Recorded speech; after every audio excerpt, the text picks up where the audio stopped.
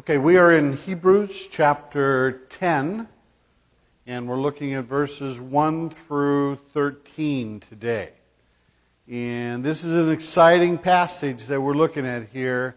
It's a little bit transitional, but we've been kind of transitional understanding where the author of the book of Hebrews is taking us. And last week we talked about the significance positionally of who Christ is and how it is that we relate to Him positionally and how we're affected by that. We're going to continue that discussion today, but in a different fashion. And I want you to pay attention because this is future type stuff. We've been talking about future type stuff, but it's really important that you understand the position of Christ.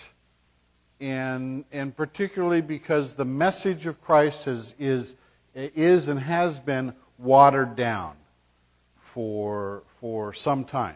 And what we're going to talk about this morning is that you cannot water down what took place and why Jesus is being shown as replacing the high priest under the old covenant, and why he is the final sacrificial lamb, that his blood covers once and for all the sins of all. And that's what we've been kind of talking about.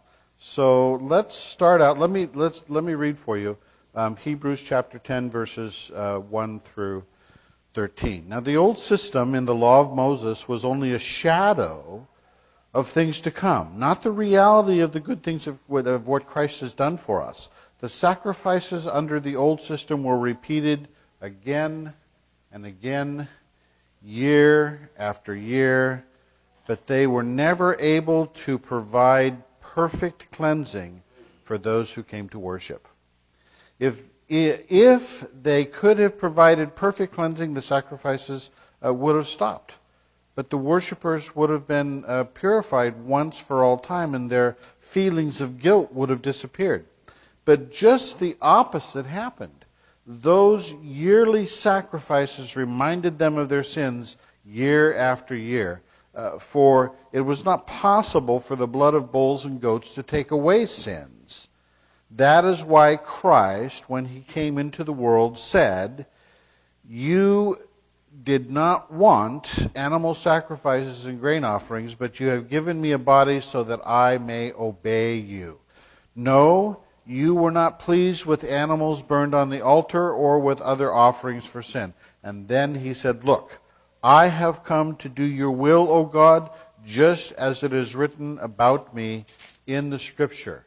Christ said, "You did not want animal sacrifices or grain offerings or animals burned on the altar or other offerings for sin, nor were you pleased with them, though they were required by the law of Moses." And then He added, "Look, I have come to do your will." He cancels the first covenant in order to establish the second.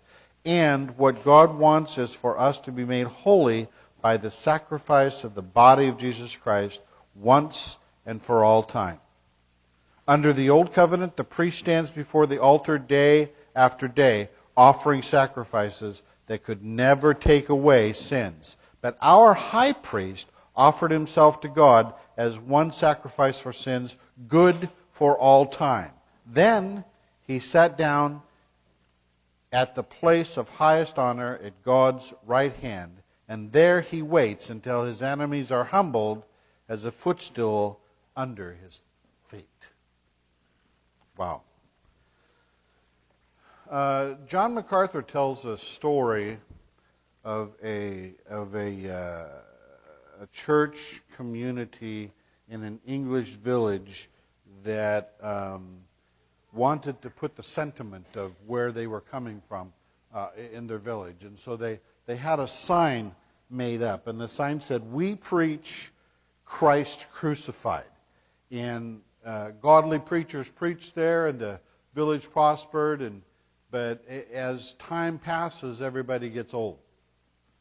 And things change. Constantly things are changing. And as things change, the attitude of the congregation began to change as well. And they didn't see the necessity to emphasize Christ being crucified. And sacrifice associated with that, so they stopped preaching that. And eventually, you don't see it so much here in the States, but in England there's a lot of ivy. Ivy covers buildings and all kinds of things. And so ivy grew up and covered the word crucified. And then the sign just read, "We preach Christ." And then as the generations passed and nobody cleaned that up, attitudes began to change about how it is that they represented the gospel and how it is they represented who Jesus Christ was. And again, attitudes changed, people changed, and the message changed as well. And as the message changed, the ivy was growing still, and the ivy covered up the word Christ so that all people could see is, we preach. That's significant of what we have seen in our society today. If you turn to the 1 Corinthians, in 1 Corinthians, the Apostle Paul is talking about his experience in dealing with the church at Corinth. And there were many problems in the church at Corinth. And Paul relates in 1 Corinthians what he went through when he came into Corinth and he went up to the hill there to preach. And there were all kinds of philosophers, and it was during that time people would come into town, and how you would make known what it is that you were doing is you would go up to this certain place, and he was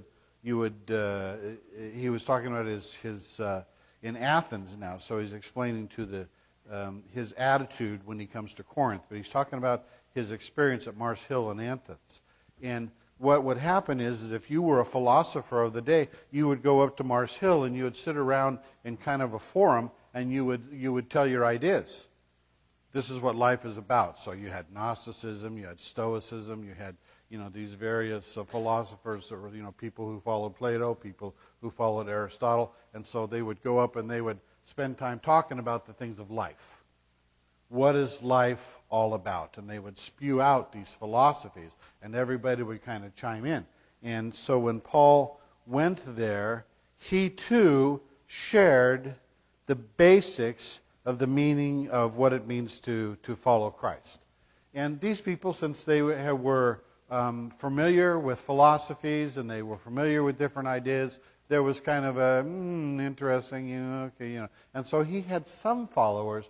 But the Apostle Paul in 1 Corinthians relates that he was disappointed with his experience in Athens because he gave in to that type of atmosphere of intellectual discussion.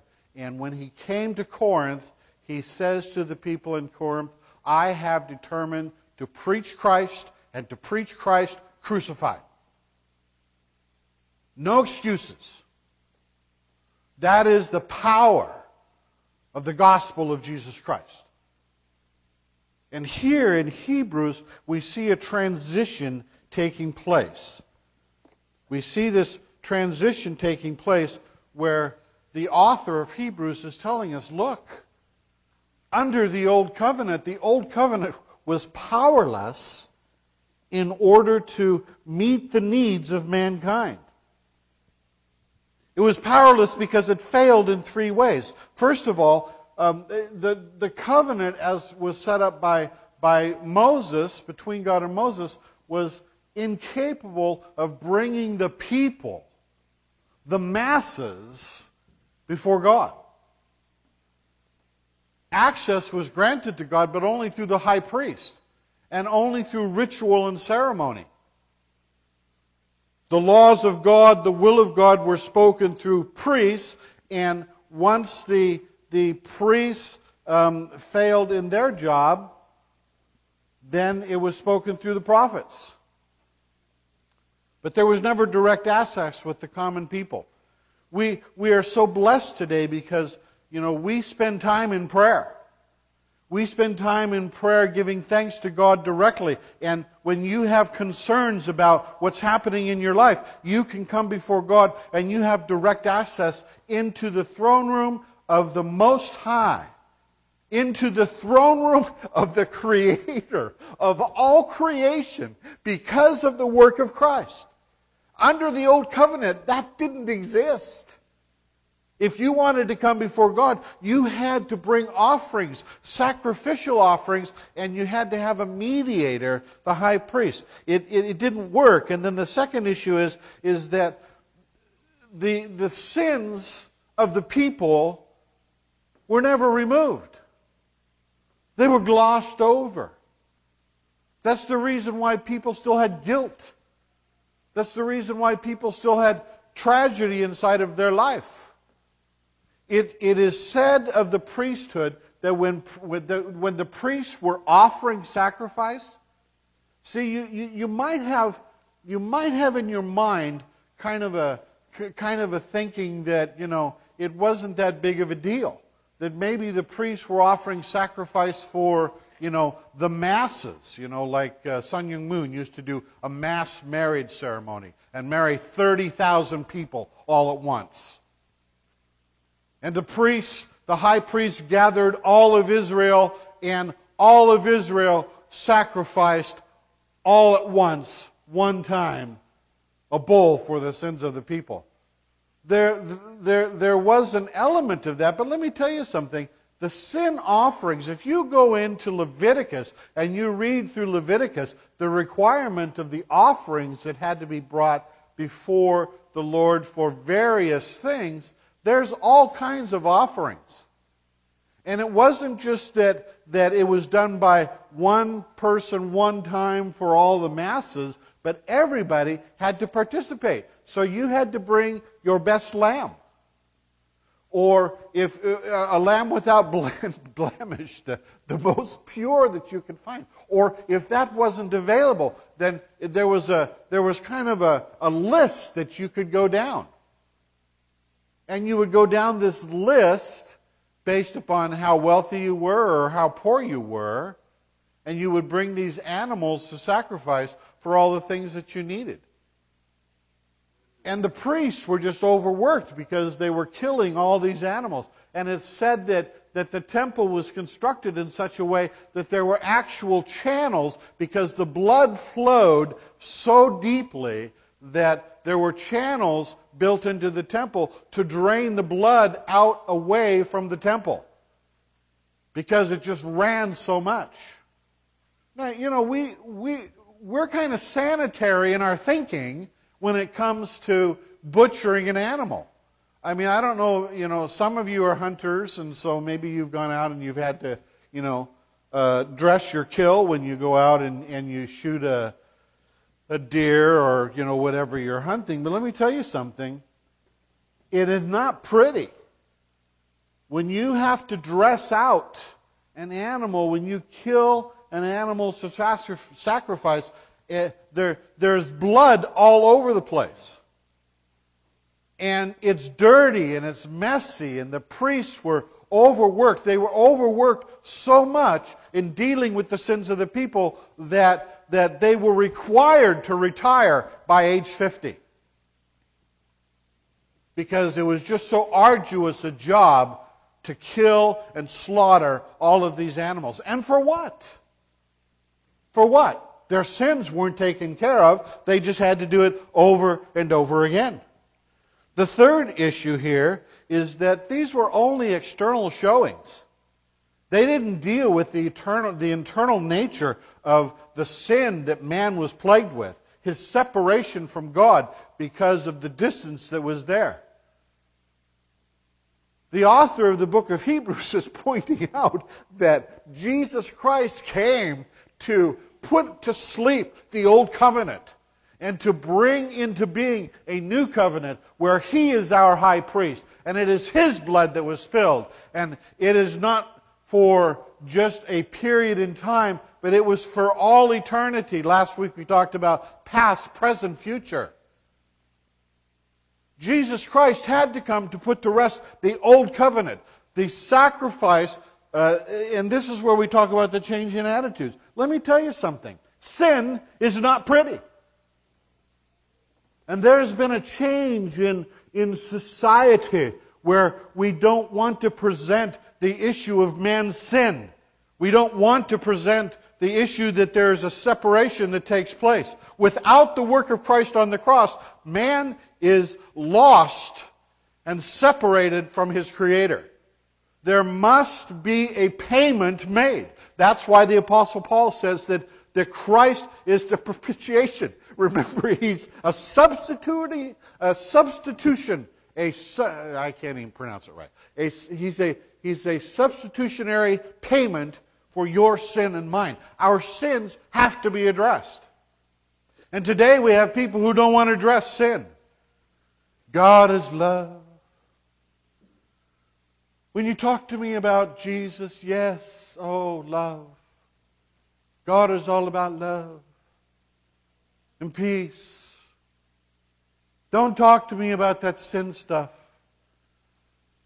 God doesn't care about that. He cares about love. Let's just love everybody. BS. I could say it stronger, but I'm just going to leave it at BS. You know what that all means.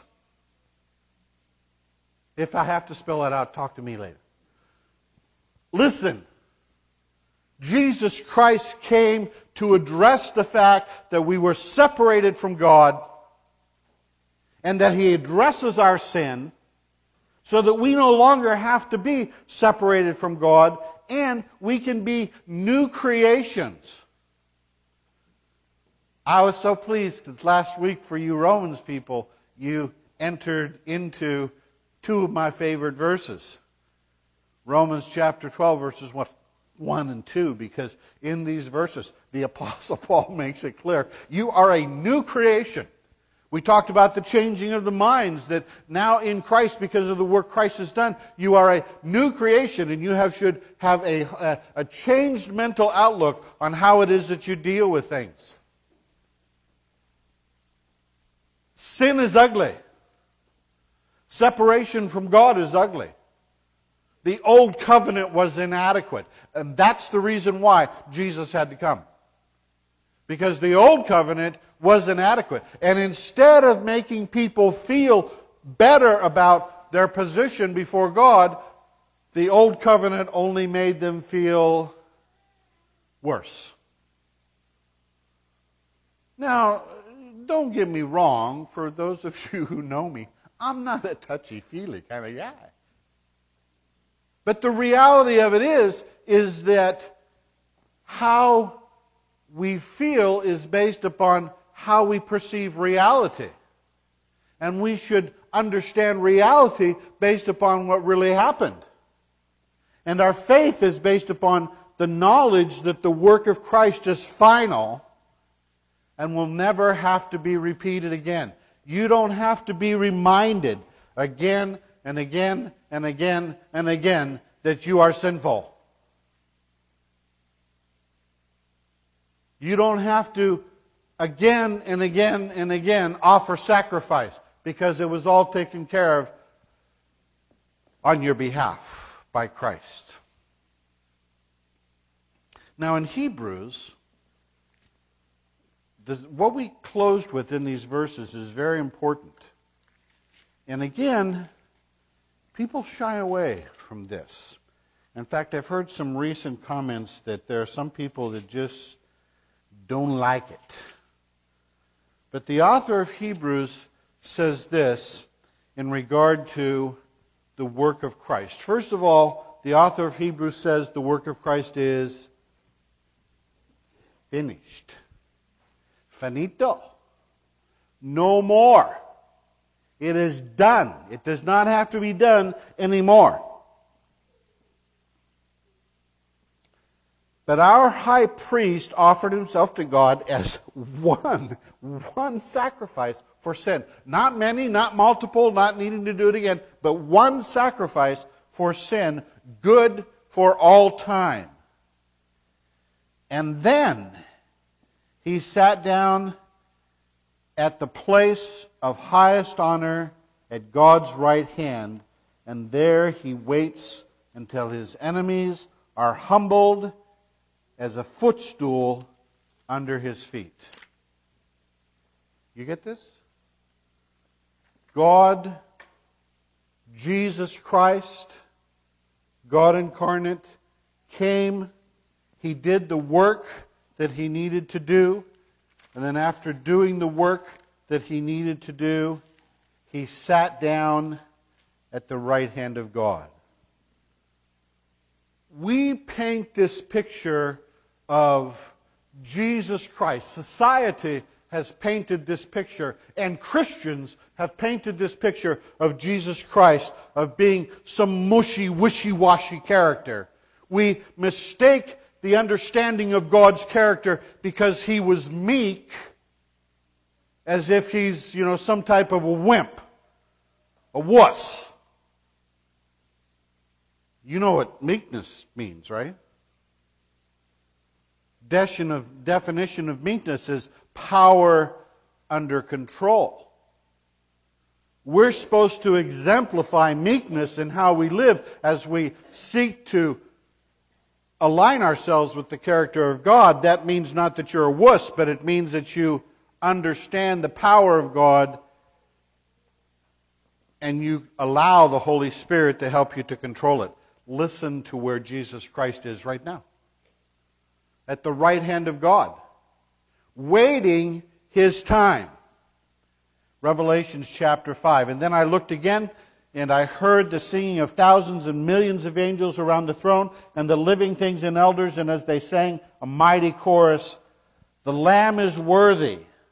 The Lamb who was killed, he is worthy to receive power and riches and wisdom and strength and honor and glory and blessing. And then I heard every creature in heaven and on earth and under the earth and all the sea, and they sang, blessing and honor and glory and power belong to the one sitting on the throne, to be the Lamb forever and ever. Jesus Christ is sitting at the right hand of God right now, waiting and biding his time until he comes back in power.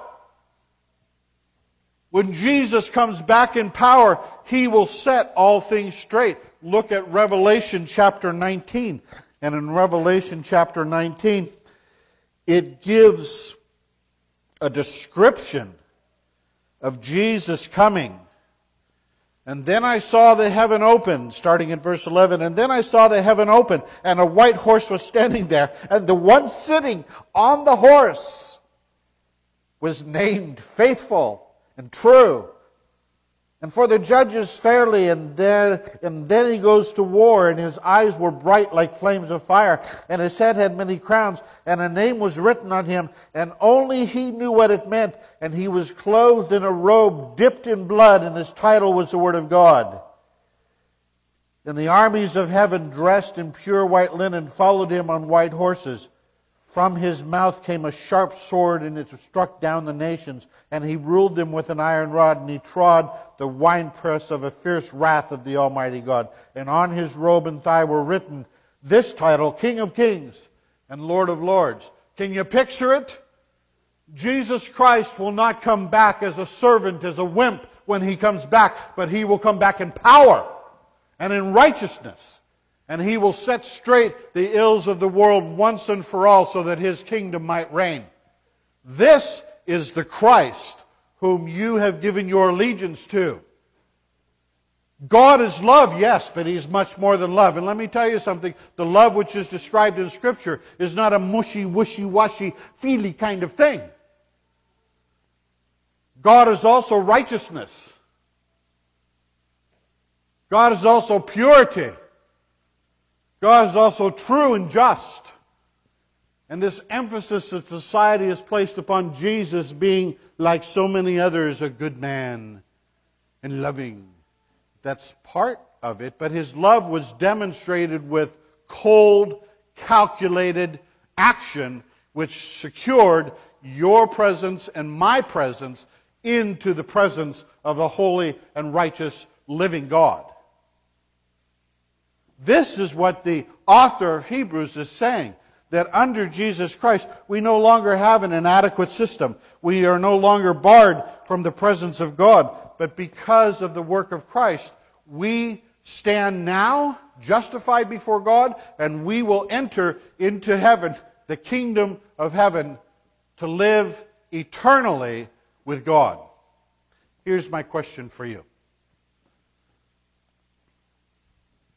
Like so many other weeks, I've posed this type of a question, but it's important that you fathom it. It's important that you get hold of it, because the reality of it is that you, as ambassadors of Christ, need to represent Him, and you yourself need to be prepared. When you talk to people about who Jesus Christ is, do you bring up sin?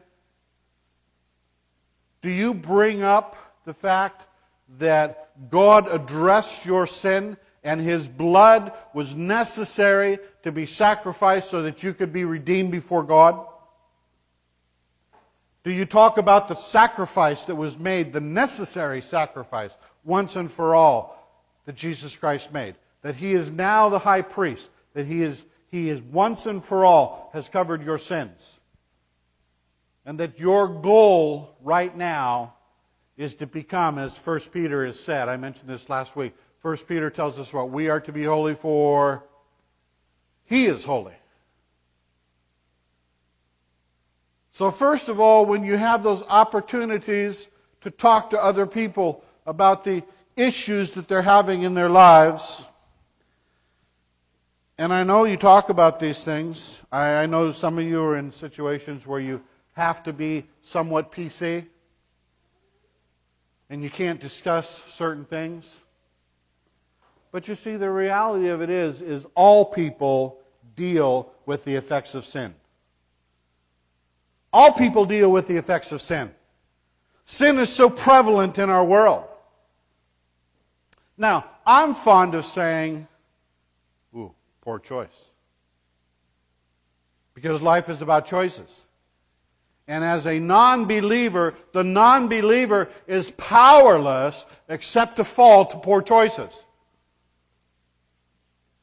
The Apostle Paul talks about this in Romans in chapter 7 and 8, where he talks about the fact that even though I want to do good, my body, my relationship with sin constrains me, that it's a struggle for me to be able to do good. All people address the issue of sin. It is a universal issue. And when people talk to you about the drama that they have in their lives, that is the perfect opportunity to talk to them about what's happening in regard to the sin in their life. And then in Jesus Christ, you have found that it's possible to overcome that drama, because God, through His Word, is teaching you how to make good choices, not poor choices. That God, through His Word, shows that Jesus Christ has cleansed you from your sin, and that He paid the propitiatory price sacrificially for you so that you stand redeemed before God. The Apostle Paul says nobody can accuse you before God. Your family might accuse you, your friends might accuse you, your dog might accuse you. Oh yes, dogs talk. I had a running conversation with Bogey. Mariah's convinced to this day that we talked. I speak English, Tagalog, leprechaun, and dog. People accuse you, but Scripture says that you stand as one who is not accused in the presence of God because of the work of Christ. So that's my question. Do you seek out, do you take those opportunities when people are spilling their guts to you about how their life is nothing but drama and how they don't know how to get a hold of it? Jesus Christ is the final solution, and is presented in Scripture here as one who now sits on the throne of God, the right hand of God, waiting His time to come back in power and to come back and make a new kingdom void of sin. There will be a new heaven and a new earth. Chapter 15 of the book of Corinthians, 1 Corinthians. Let me tell you something. Do you take the opportunity to recognize that and to share that the process that you're in is learning how to live in a holy fashion, learning how to understand the world through God's eyes. See, that's what we've been talking about. That's what I've been sharing with you. You don't have to make poor choices. You can choose to follow after good, not for the sake of following after good, because you are learning how to be what you already are. In God's eyes, you are holy and righteous because of what He has done and how you are covered in the blood of Christ. Now you have to learn to live like you are. And there are so many believers who walk around defeated in their life in Christ because they don't understand who they are. And I would want you to understand who you are in Christ so that you may live a victorious life. And quite honestly, for the sake of James and Josh, and Adam, and Colin, you have less drama. Because as your spiritual leaders, when you have drama, they have drama. How do we slow down that drama? By learning to live as we are, a righteous and holy people.